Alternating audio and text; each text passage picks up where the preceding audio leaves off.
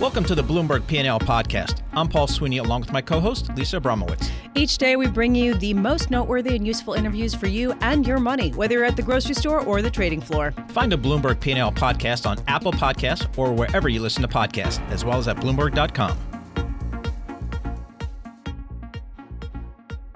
It may be one of the biggest investment firms you have never heard of, and that is a clutch of high net worth individuals who meet together to discuss how they are deploying their assets, what strategies they're using. And we're lucky to have with us the founder and the chair of this organization, which is called Tiger 21. His name is Michael Sonnenfeld. He joins us here in our Bloomberg Interactive Brokers studios. So this club, which is Tiger 21, oversees about $71 billion. And the club doesn't oversee it. It just is a clutch of individuals, right, who come together, sign a confidentiality agreement to discuss what they are doing, how they are doing it, and sort of consult with one another. Can you give us a sense of how much your organization has grown as an example of just the power of high net worth individuals and how it has come up? Sure. First of all, we're not an investment firm. We're an organization. What we provide is the plumbing that connects today 700 individuals in 5 countries, 30 cities, 54 groups, and $70 billion in assets. Every member meets in a group once a month, 12 people to 15 around a table. They've signed confidentiality agreements, and they're there to help one another, not sell one another. So, Mike, I'm guessing this group of people, they've made their money. This isn't about what's the hottest new stock to buy, what's the hottest new IPO. Maybe a little bit more about preserving their capital. So what are some of the strategies that people in this group are employing right now? Sure. So most of our members have had the liquidity event, and what they're trying to do is figure out an all-weather strategy. How do they have a balanced portfolio? But it reflects also the skills with which they created their wealth. So today you have about 75% of their assets split roughly between real estate, private equity, and public equity, the largest being about 27% in real estate, income-producing real estate. And what's interesting is public equity is the smallest of them, 23%, because members have created their wealth in private markets and in real estate markets, so that's where they're comfortable deploying their capital to preserve it for the long term. What's been the most popular trade of late? Well, I'd say the most interesting, members do a portfolio defense once a year in their groups. They have 90 minutes to defend their portfolio. And in a recent portfolio defense, a young member was saying, he's concerned about the markets. He has a lot of tech stocks and index funds. He decided to sell the index funds because his thesis is that the new consumer durable are the tech stocks. No matter how good or bad the economy is, people are going to buy on Amazon, they're going to talk on Facebook, they're going to use Microsoft Office products.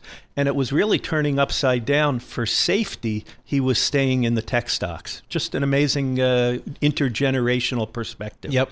Well, it is. Yeah, it's kind of a staple for some of the younger folks. So how about some of the alternative investments out there? You read and you hear about some of these ultra wealthy people that will put, a significant part of their or a meaningful part of their net worth into wine or art or things like that as maybe a little bit of a hedge on other parts of the market. So we do have members who are investing in those things, but for the most part, it's the private equity and the private ownership of real estate. And interestingly enough, if you're interested in private equity, that leads you to look at a firm like Blackstone, because so much of their public value comes from the asset management fee, but the promotes that occur when a company is sold are not baked into the price. So even if you're into private equity, you can look at a public company like Blackstone and say you can get the benefits of private equity. How concerned are the members of the Tiger 21 group about the high valuations right now and the amount of money that has flowed into private equity companies?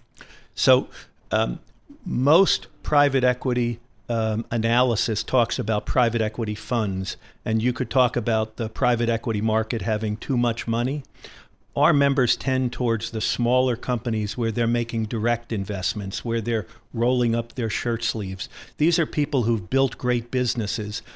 Our marketplace for our members is people who've created essentially multi-$100 million businesses and sold them. The qualifications for Tiger, you have to have investable assets between 10 million and $1 billion. We exclude the all-stars of billionaires and above. In that area, these people know how to operate. And one of the reasons they don't have a lot of public equity is they're the last to hear about a problem when you own a public stock.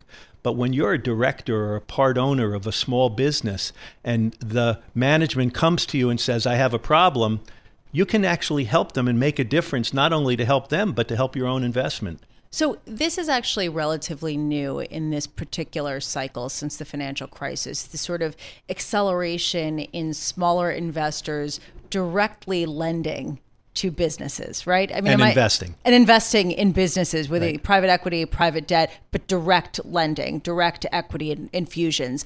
And I'm just wondering, how much are they bumping up against the Blackstones of the world as they try to do this? Well, clearly there's a continuum, and at the larger numbers you get that. But one of the things that's always interesting is when you get the best of the best, they can do large deals. In the real estate business, people always thought you had to go to the outer boroughs to make a lot of money.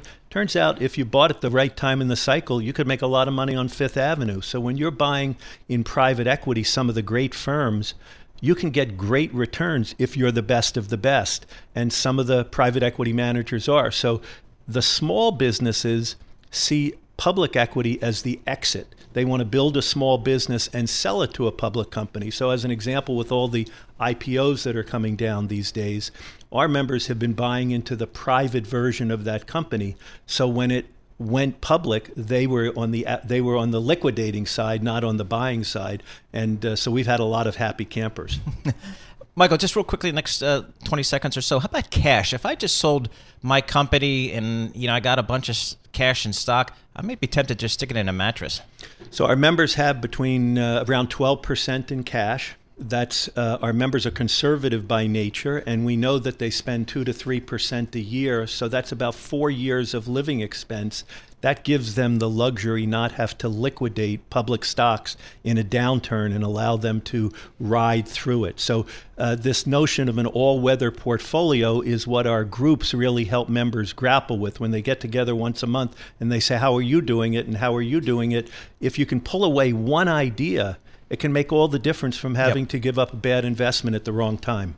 Michael Sonnenfeld, thank you so much for joining us. Michael's chairman, founder, Tiger 21 with $71 billion under management. He joins us in our Bloomberg 1130 studios in New York.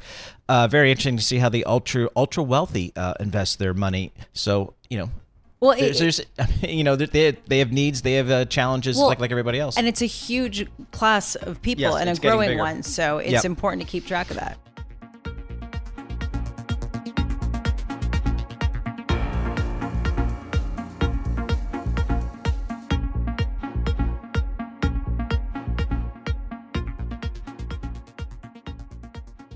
Well, last week, FINRA proposed running a pilot program that would give traders 48 hours before having to reveal their so-called block trades to other investors. And some of the biggest investors argued that such a move would improve liquidity. To help us break down this story, we welcome Mike Terwilliger, portfolio manager at Resource America, covering Resource Credit Income Fund. He joins us in our Bloomberg Interactive Broker studio. Mike, thanks so much for joining us.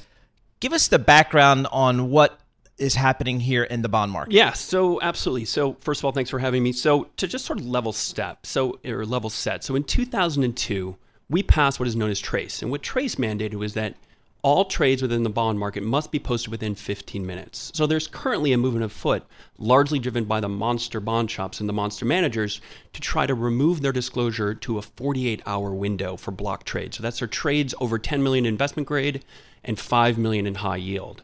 And look, ultimately, I would applaud the regulators for trying to address liquidity risk, but I think this is ultimately a misguided effort. Okay, so this change to basically delay reporting from 15 minutes to 48 hours comes after vociferous opposition to TRACE reporting requirements. For years, people have been saying this reduces liquidity because basically people don't want to do a block trade, a big chunk of corporate bonds that they transact, because they are worried they're going to move the market against them as they try to slough it off into the markets.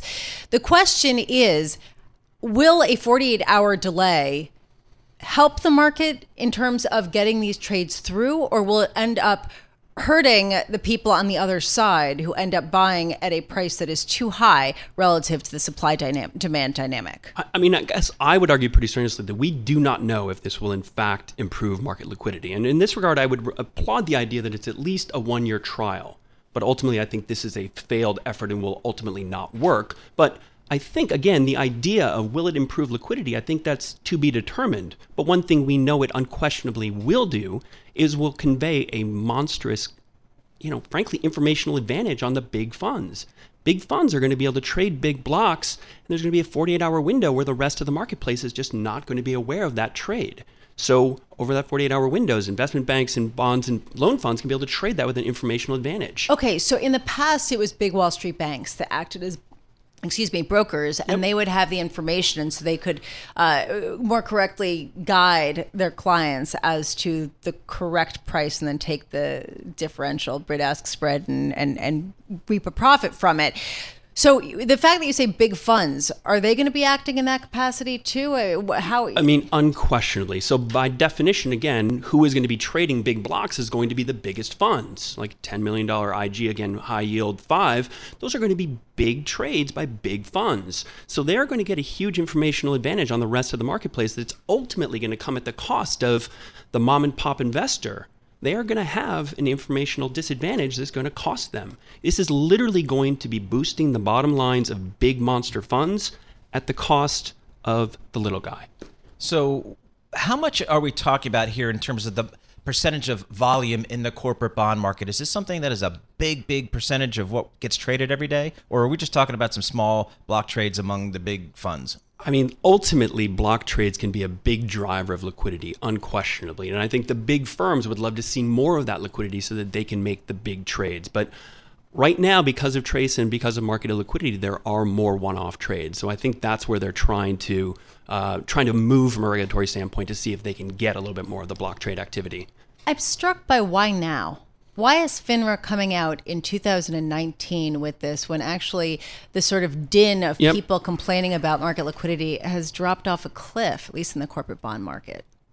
I would argue strenuously that unquestionably the single biggest risk in the bond and loan market is unquestionably liquidity. Obviously, we passed the Volcker Rule as a part of after the Great Financial Crisis, as part of Dodd-Frank. And what the Volcker Rule has basically done is it has taken liquidity to the marketplace because investment banks cannot engage in proprietary trading. So, look, you've seen these periods of market illiquidity over in the last couple of months. I mean, look, the fourth quarter, the bond and loan market, particularly on the loan side, got absolutely rocked because individual investors were withdrawing money and there weren't the investment banks on the sideline providing liquidity to have an orderly unwind. Look, addressing liquidity risk, that is a very important issue. So to answer the question, I think it's because the market is trying to think about a way to improve liquidity in a post-Volcker Rule era. And in this capacity, just to be very clear, because people say liquidity and it means everything under the sun. Yep. Here, the idea is to be able to very quickly find a correct market level so that people don't necessarily get ripped off with a momentary plunge or spike in price, correct? Correct. Okay. Ultimately, it's the ability to sell an asset without a massive impact on the price. So that is the issue at hand, and the way that FINRA is proposing to remedy it is with this 48-hour delay of reporting big trades. A lot of people say that ain't going to do it. Michael Terwilliger, thank you so much for being with us.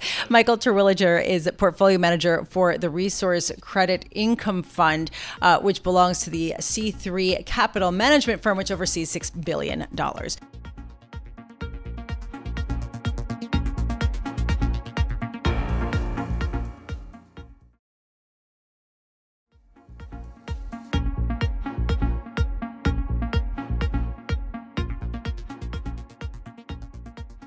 The healthcare sector has been beaten up of late, whether it's the Amazon threat of potentially disrupting the way that they distribute pharmaceuticals, or if it is Washington, D.C. that has their eye on reducing the cost of drugs. Johnson & Johnson shrugged all of that off and delivered better than expected earnings and, more importantly, better than expected forecast for the full year after ratcheting back their prediction just months ago. So a pretty big about face. Joining us now to talk about that is Max Neeson, biotech, pharma, and healthcare columnist for Bloomberg Opinion, joining us here in our Interactive Brokers studios. So, Max, let's start with Johnson & Johnson and the about face. Do you buy their descriptions of what happened in 2 months or 3 months that completely changed their forecast for the full year? I think they're a company that's traditionally pretty cautious when it comes to guidance. So they might have acted with an abundance of caution earlier in the year, and after seeing, better than expected drug sales, which definitely did come through in this first quarter, they felt comfortable enough to come back and, raise guidance and feel a little bit more confident for the year. I guess it's sort of a question, as it is sort of with the whole sector, about the fundamentals of the business, which appear to be, doing just fine, and then broader, longer-term concerns about the pricing and regulatory environment, or in Johnson & Johnson's case, it's kind of bevy of legal risks. So what did the legal risks in particular, kind of what's their latest outlook that you heard on the call? So things have been, on the opioid side, confined largely to other companies so far, but that is a risk that sort of lurks in the background. On talc, they had a pretty big settlement recently. The question, as always, is that a one-off, one jury, one case that went poorly, or does it read through to the broader cases? It's still a lot that's going to be determined as to the liability on both fronts. I want to switch gears a little bit now to United Health, because that's another aspect of the healthcare industry that's undergoing a lot of change, especially in light of potential regulatory changes around Obamacare. United Health reported earnings that were better than expected, portrayed a pretty rosy backdrop for their business. Their shares, however, have been underperforming and are down. Why? I think it's a combination of a lot of things. The biggest being just that investors hate regulatory uncertainty, and there's no business that faces kind of a bigger helping of it than insurers in general and United Health in particular. The threat of extinction, it's very remote, but it's something that's in the news constantly. And then you just have kind of a general political shift where even if Medicare for All, as envisioned by Bernie Sanders, is a really big long shot, the place that the kind of the center of the Democratic Party and the rest of the field of candidates, that's moved to where they're supporting, instead of just tweaks to the ACA or making more people Medicare eligible, they want kind of a full-blown, potentially competitive public option, a lot of them. So that's scary, even if it they're not going to see it for years to come, and they're obviously going to fight it and have been successful in the past lobbying threats out of existence. It's out there, and it's pretty terrifying. Well, despite all that, the backstop of the uncertainty of the regulatory environment, the blocking and tackling this quarter seemed pretty decent, almost 1 million new subscribers. How is that relative to expectations? They're doing a little bit better, but I will point out that the gains seem to be focused in the employer and individual market, and some of that came from these kind of short-term plans that the Trump administration has been pushing as kind of a little bit of an end around the ACA, which under some legal threat. So it's unclear how long that'll be a growth business for United Health. And the employer market, too, when you have full employment, can't really add that much enrollment that way. So, we'll see if they can keep that particular part of the business up. We have all talked about how things might change in the healthcare industry, and we've talked about regulatory pressures to, potentially undermine or remove Obamacare, put in something different, to change up Medicare and Medicaid. But what about the companies themselves? Are they pushing back or asking for better deals with United Health, or are they pretty much happy with how things are and they're fine, right? Because that's probably the biggest source of their revenue. So United Health is pretty diversified. They do have a large employer based, so, that's a lot of their coverage. I'm not sure if it's their biggest market though, especially because United Health has a PBM and their whole data business too. I don't think there's a ton of pressure on the employer side. There are some changes in the sense that scrutiny on the pharmacy benefit manager has United Health's been reacting a little bit more aggressively than most of that. It's basically passing more discounts directly to patients instead of the employer. That's a big change. So we've yet to see how employers are going to react to that. But we'll see that a little bit more of that going forward, I think. Max Neeson, thank you so much. Max is a biotech, pharma, and healthcare columnist for Bloomberg Opinions. He joined us in our Bloomberg 1130 studio in New York, the beginning of earnings for the healthcare. So I'm sure we'll be speaking to Max going forward as more of these the healthcare companies, the big pharma companies, and the biotech companies report earnings. But as Max noted, certainly for the healthcare insurer companies like United, the political backdrop continues to be kind of the driver for that story, and that is for investors very unpredictable.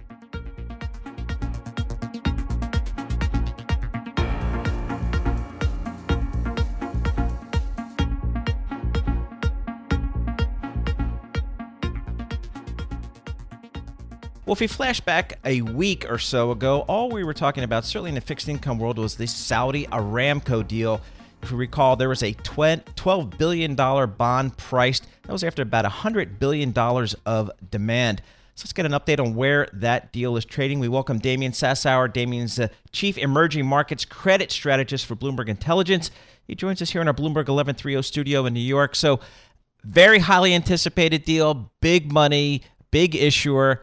How have the bonds traded? So the bonds have come off a bit. I don't know if that's entirely expected, right? Because given the order book, we had like 100 billion, some crazy number of orders coming through. People thought it was going to be, overbought. And so to see them trade off in the early days here is a little bit unexpected, I would say, but it's still early days, Paul. And what I mean is this issue hit in April. And we're still only halfway through the month. And what a lot of fund managers who like to take advantage of this new issue discount, which is embedded within, the Saudi Aramco deal, they would hope to crystallize that by the end of this month. So we're still 2 weeks away, mind you, and we're only a couple pennies off par here. But I wouldn't at all be surprised if we see things start to rally into month end, because as you rightly point out, some of the big fund managers who participated are disappointed and may get very upset with the underwriters who, for the deal. So yeah, we'll see how things shake out. I have to engage with a little bit of a conspiracy theory just for a moment here. The idea that perhaps banks that were looking to make this a very good deal for Saudi Aramco